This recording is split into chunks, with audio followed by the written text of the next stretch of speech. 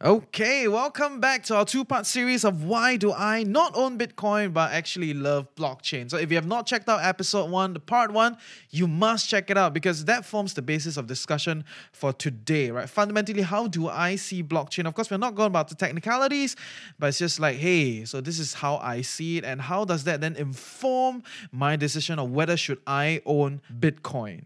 In the grand scheme of cryptocurrencies, there are all sorts of things going on, all sorts of technologies being built on blockchain. But then Bitcoin being the traditional godfather out there where, a lot of people that are enthusiasts actually believes that it has value and is here to stay. I actually have a pretty different viewpoint, and I'm going to share with you some reasons today why I do not own Bitcoin. Welcome home.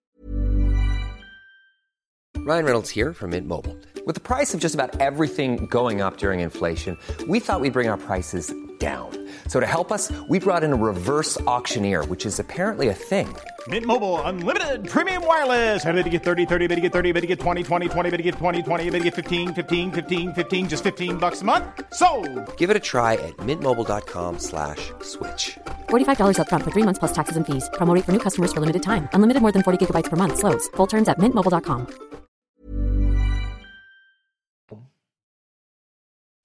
Good morning, everyone. I welcome you to another day with the Financial Coconut. In our podcast, we'll be debunking financial myths, discovering best financial practices, and discussing financial strategies that fits our unique life. You get it. Ultimately empowering us to create a life we love while managing our finances well. And in today's two-part series, we're going to spend time as to why I do not own Bitcoin.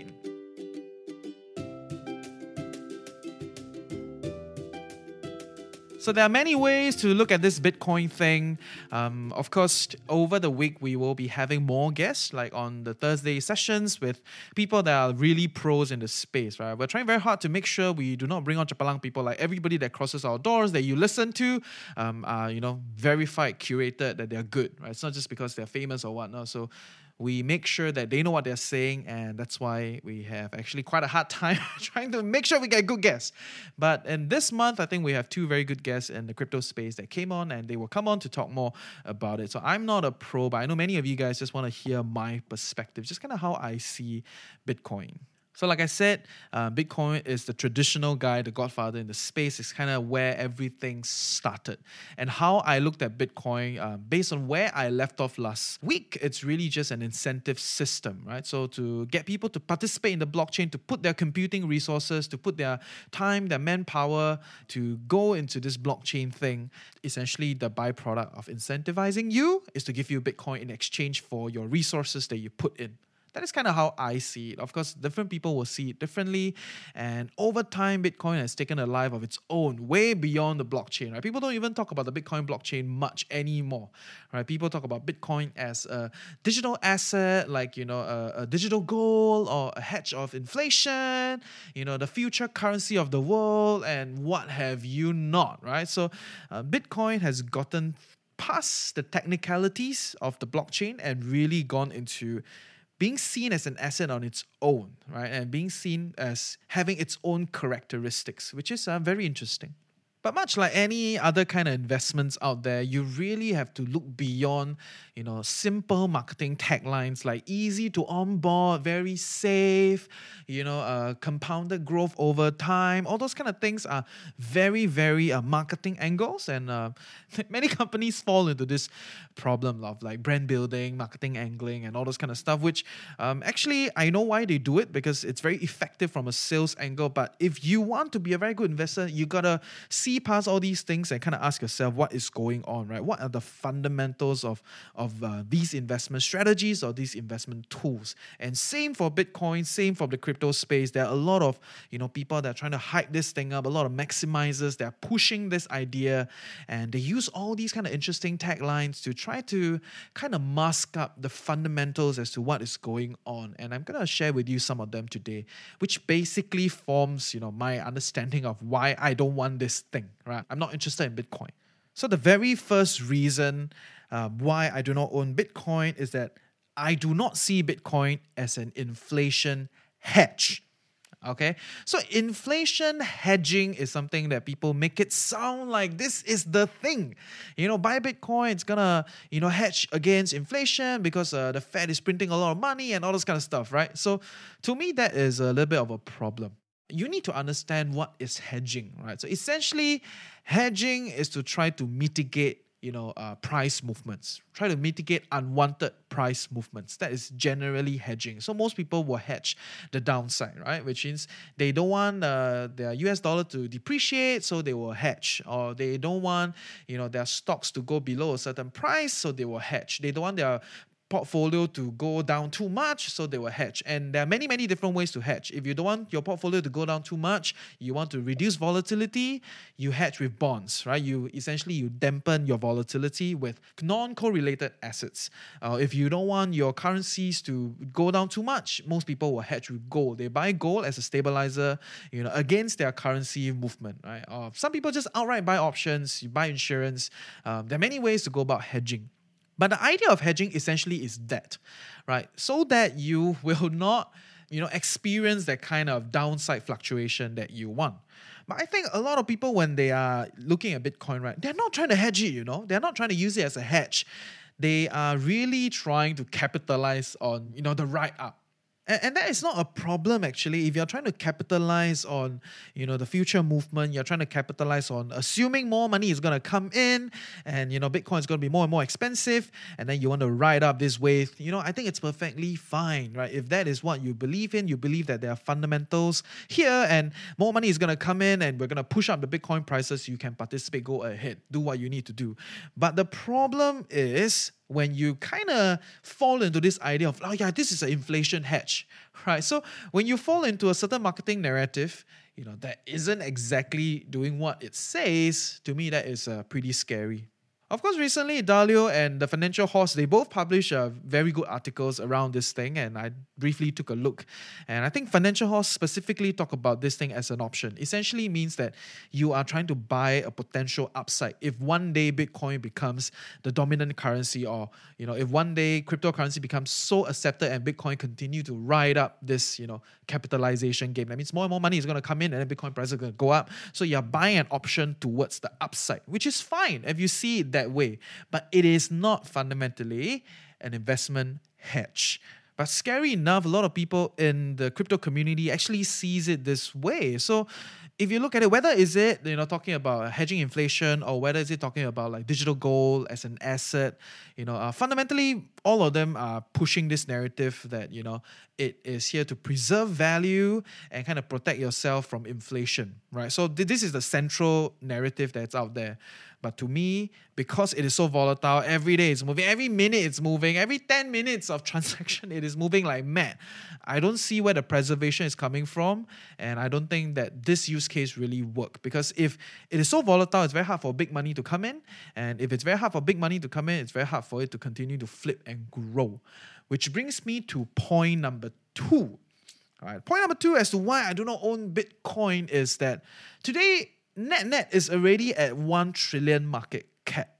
I don't think it can 10x. And I will share with you more after a word from our sponsor.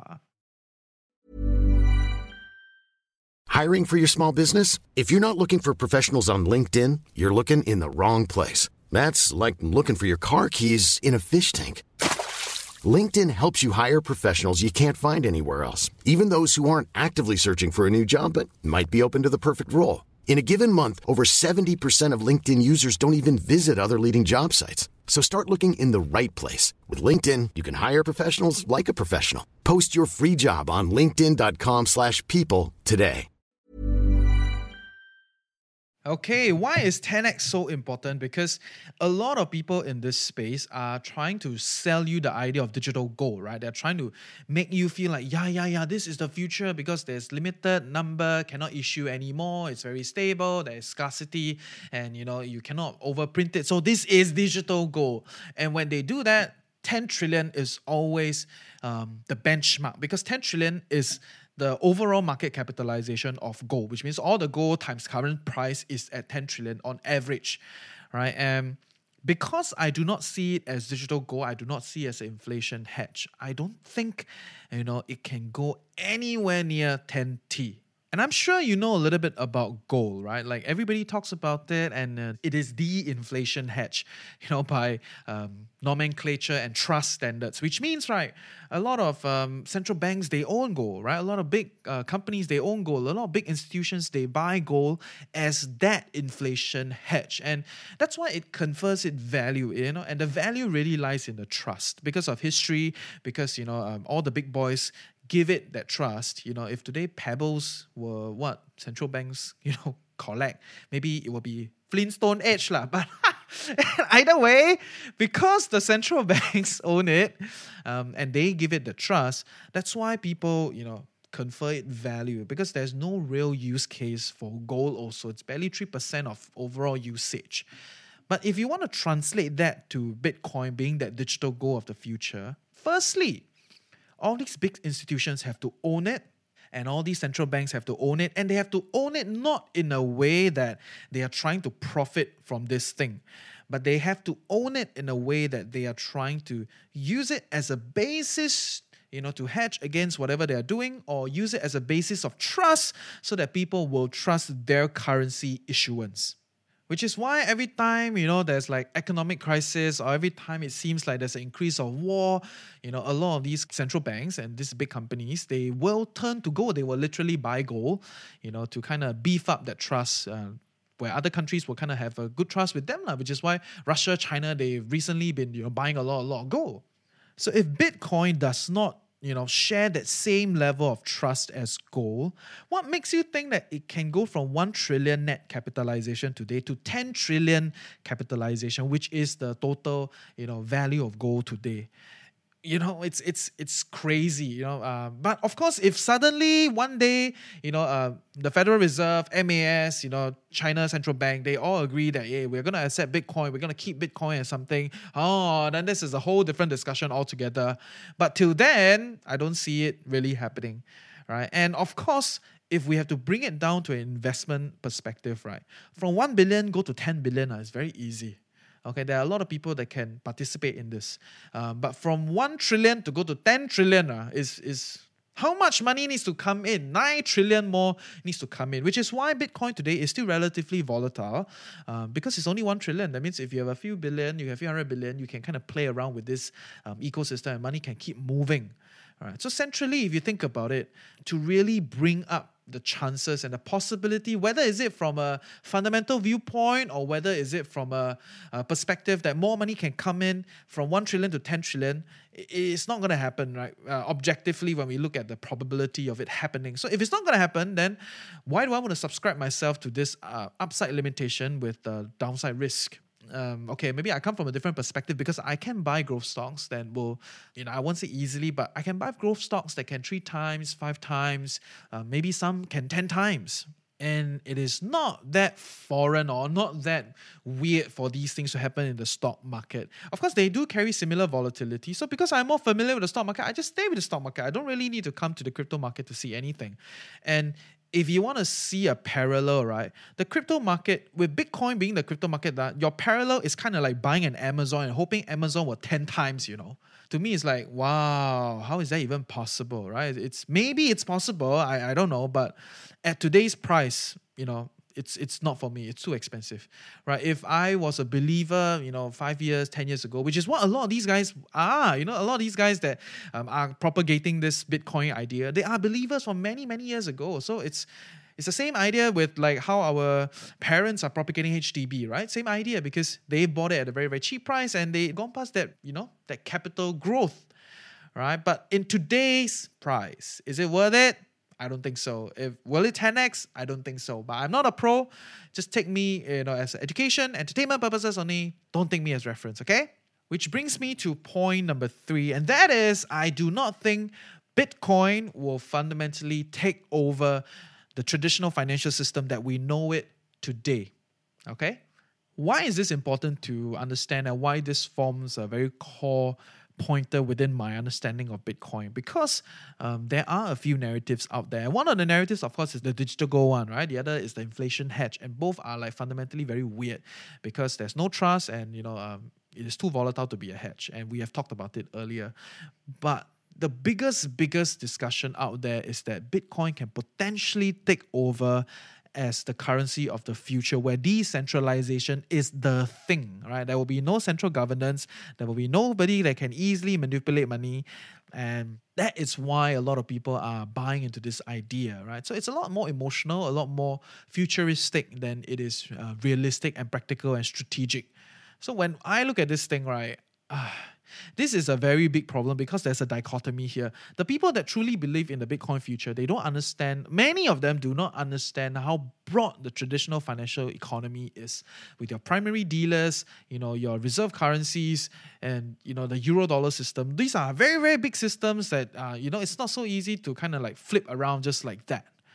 Right? And then all these traditional guys that believe in the traditional financial system, I don't know, it's because they are too comfortable, they're so used to it, and it's becoming their thing, that they find it very hard to understand the other side of the story, which is the whole beauty of going on a blockchain, the beauty of making things happen in a digital space with much faster way of doing things, no clearing houses in between to kind of manage this thing.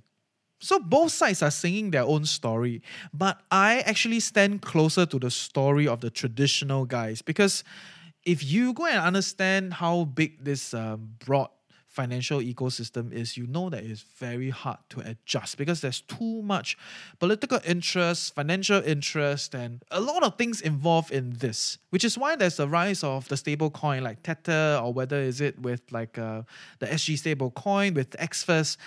They really are kind of like in between, where they leverage on all the beauty of the blockchain, but they actually have central governance behind a lot of these things, right? They have to ring fence their money in a custodian account, or in XFAS case, they have to put money with the MAS, right? So if you look at this thing, right, you realize that there's too much political interest here, and it's virtually impossible to shut down the current financial system unless you go for war, unless there's a political change, unless like China take over or something. But if China takes over, right, I totally don't think it will happen.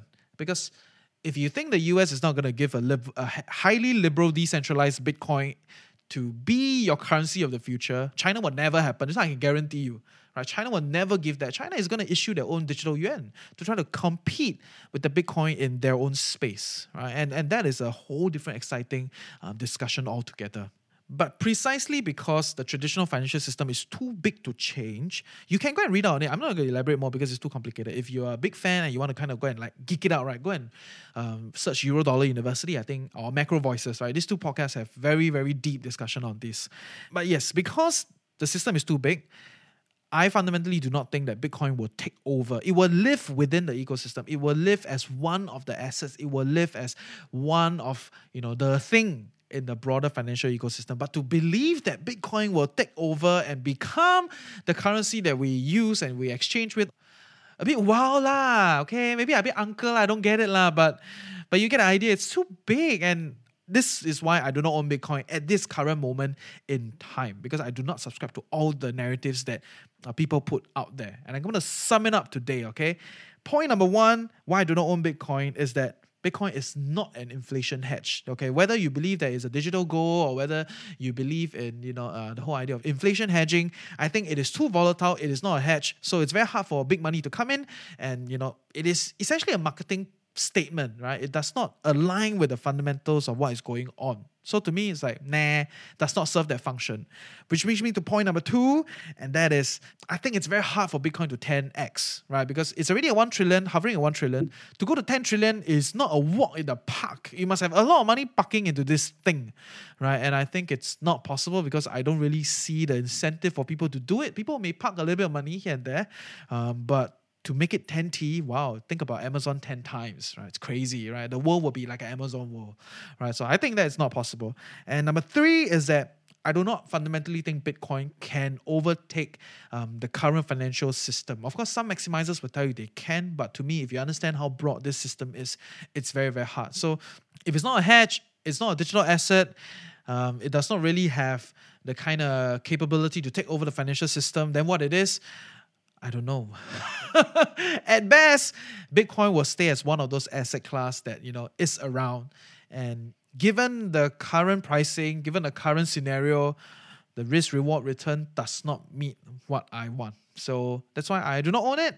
Does not mean that you cannot own it. I'm just here to kind of educate you and share with you my perspective. Definitely check out the other interviews where they are the pros and they have very interesting perspectives. So I picked up a lot of stuff learning from them. So yeah, check out our Thursday series and I hope you learned something useful today. See ya!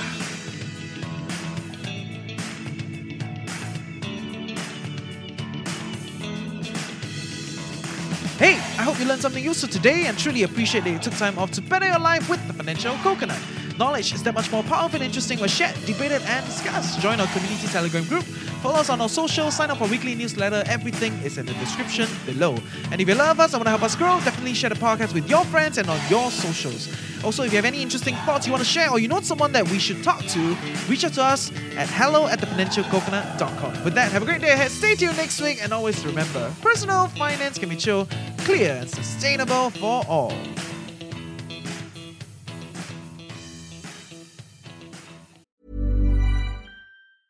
Mom deserves the best, and there's no better place to shop for Mother's Day than Whole Foods Market. They're your destination for unbeatable savings, from premium gifts to show-stopping flowers and irresistible desserts. Start by saving 33% with Prime on all body care and candles. Then get a 15-stem bunch of tulips for just $9.99 each with Prime. Round out Mom's menu with festive rosé, irresistible berry chantilly cake, and more special treats. Come celebrate Mother's Day at Whole Foods Market.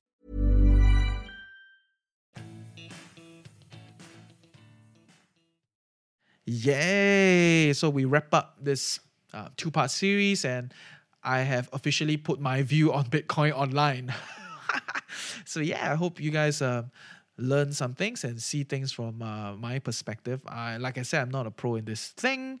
I hope that you can go and explore different perspectives. And if you see any interesting points, definitely bring it back. We can have a great discussion. This is not a dictatorship, right? We're here all to learn and kind of, just grow and be each other's, accountability partner on this journey towards the life we love while managing our finances well.